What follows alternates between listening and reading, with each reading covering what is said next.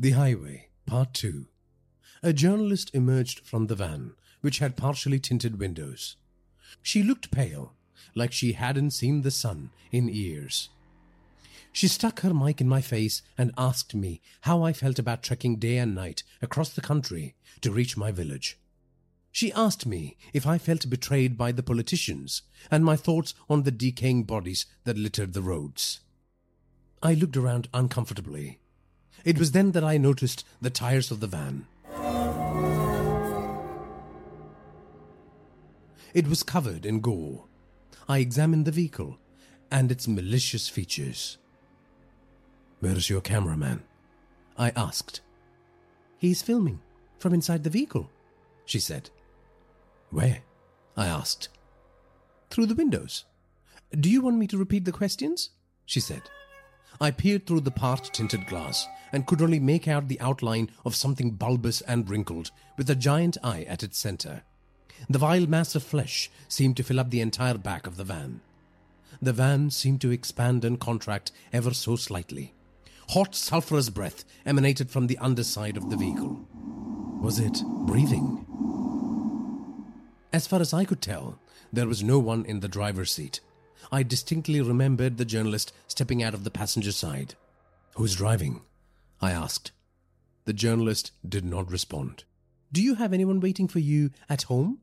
Or are you afraid that you will find their rotting bodies in bed by the time you complete your journey?" she asked.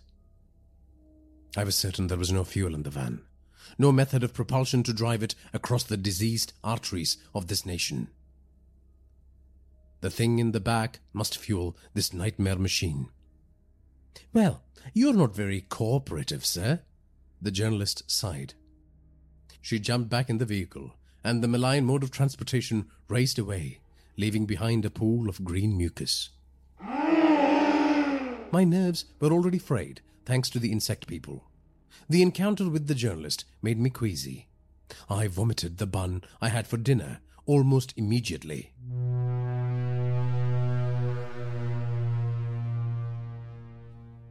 I shivered like I was in the grip of a fever as I inched forwards.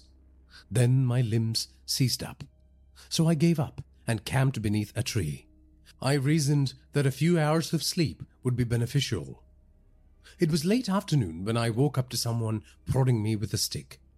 Two men in gas masks and hazmat suits, checking to see if I was dead, stared at me like monsters from some post-apocalyptic nightmare. I sprang up to my feet and begged them not to harm me.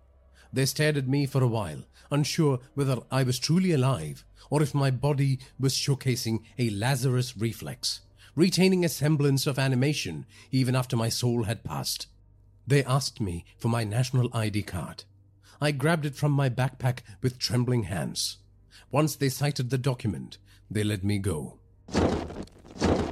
Behind them, their colleagues collected corpses and torched the fly people with flamethrowers. The apparitions buzz-screamed as they met their fiery ends.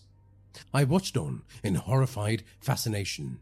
When they were done scouring the area, they clambered back up on the trucks ferrying the dead bodies. The words "Purify India Mission" were inscribed on its side panels.